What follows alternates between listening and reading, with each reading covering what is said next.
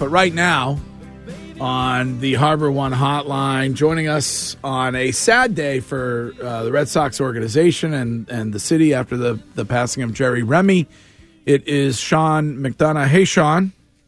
Hey, Greg, Wiggy, good morning. Morning. Sean, I don't know if I know the story. How did you and Jerry get started together?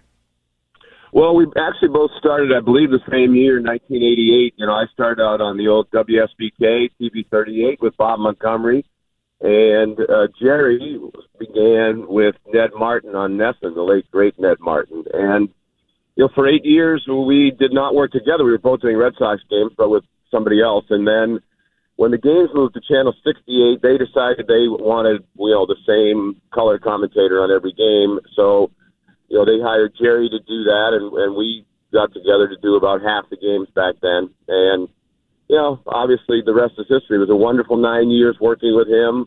It was fun to watch kind of his evolvement into the Rem Dog. When he first started out, by his own admission, he was kind of reluctant to put that great personality that we all came to know and love into the broadcast. I think he felt like if he did, it would be calling attention to himself, and that was really the last thing he wanted to do. He just thought he should be a broadcaster. But, over time, more and more of that came out, and, I've worked with hundreds of analysts in all the different sports at all these places that I've worked. I've kept a list, and the last I looked, it was 160 different people, and, nothing felt as special as the 9 years I spent with Jerry. Well, Curtis mentioned during his lead this morning that Jerry was great because he was himself. And we were talking earlier about guys who make that transition from playing to broadcasting. And it's hard for me. Wiggy brought up Tommy Heinsohn. It's hard for me to think of another guy who became as good at being himself as Jerry did. Yeah, and I think that's exactly the reason why a lot of people have asked me the last few days, why was he so beloved? Why was he so popular? And I think that's it, because he was authentic and people knew that he was. And when you're a baseball broadcaster, you're on every night. So, and there's so much dead time where the broadcaster is telling stories or interacting with his or her partner. And, so people got to know Jerry. I mean, he was on countless hours in all of our homes. So, people knew that he was real, that the way he talked on the air was the way he talked off the air. If he got, and he got cranky about how long the game was going, that's something he would have been saying when he was sitting in front of the TV watching a Red Sox game. So I think it was the authenticity that he really was true to himself that was the biggest part of why he was so popular, in addition to just being a tremendous analyst. Sean, talk about that a little bit more, because I know as a fan who listens to a broadcast and hears certain people. For me, it was Tommy Heinsohn, obviously Rem Dog. I didn't know him personally, but a lot of people did talk about he was the same guy that you heard on the broadcast as he was off the broadcast. Talk about how special it is to work with people who aren't, kind of two-faced and who are 100% when you see them on the broadcast, out of the broadcast, wherever it is, being that authentic person.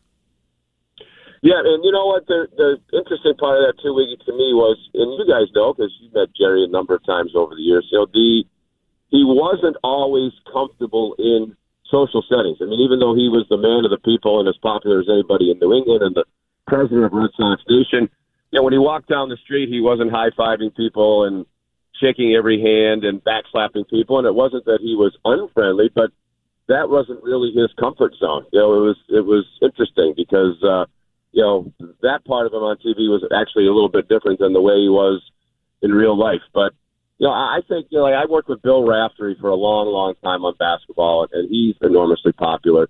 And it's the same exact thing. He's fun-loving and, sounds like the kind of guy you'd want to go have a beer with, and that's exactly what he is and who he is. So I think people sense that when they watch him on TV. But it was really special for me. The most, and I'm sure, Don Orsillo would say the same thing, and Dave O'Brien would say the same thing, and all the other people who had the pleasure of working with Jerry. You knew because he was so good that when you showed up, you had the chance to be a part of a broadcast that was going to be really good because he was great. So, it's just was such a blessing to be his friend. You know, he's one of those people that whenever you talk to him on the phone, had a text from him, saw him in person, you know, you looked forward to it. It wasn't just, hey, Jerry, how you doing? You know, it always you always felt blessed to be in his company or be interacting with him.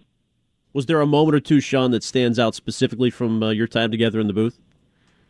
Well, most of them are the funny things, you know, that you know, when the game was 12-1, to me that was the most fun part of working with him, and I think that's really what endeared him to the viewers, was that's when his sense of humor came out. I mean, he had the good sense, hopefully we all did, that, you know, when it's 4-3 in the bottom of the ninth, you're not talking about Wally the Green Monster or doing haiku poetry or, you know, some of the other things that we did back in the day. So, you know, there's a lot of them. You know, I know with Don, the pizza throwing thing is legendary, and as it should be. Yeah. You know, we had a few things that resemble that. I think that the one that always comes to mind with me is we had Judge Judy on one night, and her show was being carried on. I think it was Channel 4 when we were there, because Jerry and I bounced around to a couple of different stations together, Channel 25, Channel 68, but.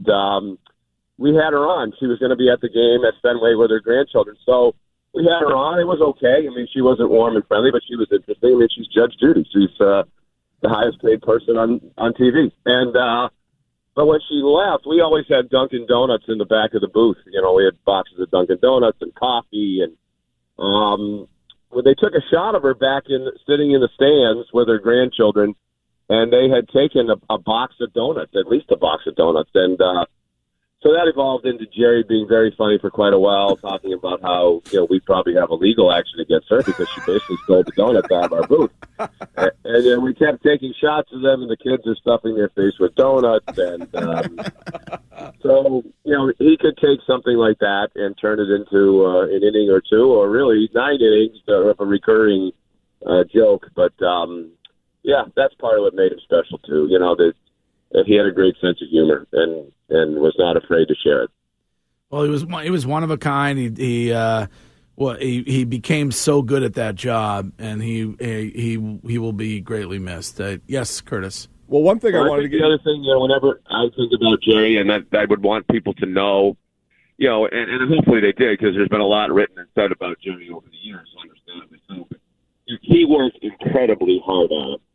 If it was a 7:00 game, you know, he was there by 1:00 in the afternoon. He was in the clubhouse. He had a great relationship with the managers, and in particular, recently, obviously, Alex Cora. You know, he knew what was going on. He didn't just show up and, you know, react to things that he saw happening on the field based on his, you know, playing ability and his experience. You know, he worked to get information about both teams, and that was a big part of it, too. He didn't just lean on his personality and the fact that he played. He was as well prepared as anybody I've ever worked with, too. So you're saying he's like me, who was here 2 to 3 hours before the broadcast. 2 to 3 minutes is not 2 to 3 hours. Sean, but the thing that stands out to me among all the other things is that you've eloquently discussed is that even within this Red Sox broadcast recently, there has been a spat, albeit I think that David Price and others were wrong to be mad at Dennis Eckersley, but the fact that Jerry Remy, for as long as he did this, maintained such a relationship with the players from the 90s, early 2000s through now.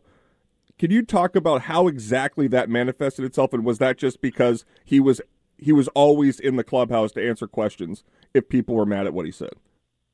Yeah, I think that is the biggest part of it. You know, he had relationships with all those people, and, you know, they knew that he was around. You know, I remember when I was starting out, my dad said, well, if you're going to be critical from time to time, you better make sure that you're in the clubhouse or on the field during batting practice the next day, so that if somebody wants to say something to you, they have the opportunity to do that. Matter of fact, the first couple of years when I started out, you know, I really felt for Eck a couple of years ago at that ridiculous episode with David Price, because I had a number of those myself when I started out. You know, when I started back in the late 80s, early 90s, the team had a few more people who probably weren't as reluctant to come after you as they do now. You know, those sorts of things don't happen as much as they used to, but it happened to me several times.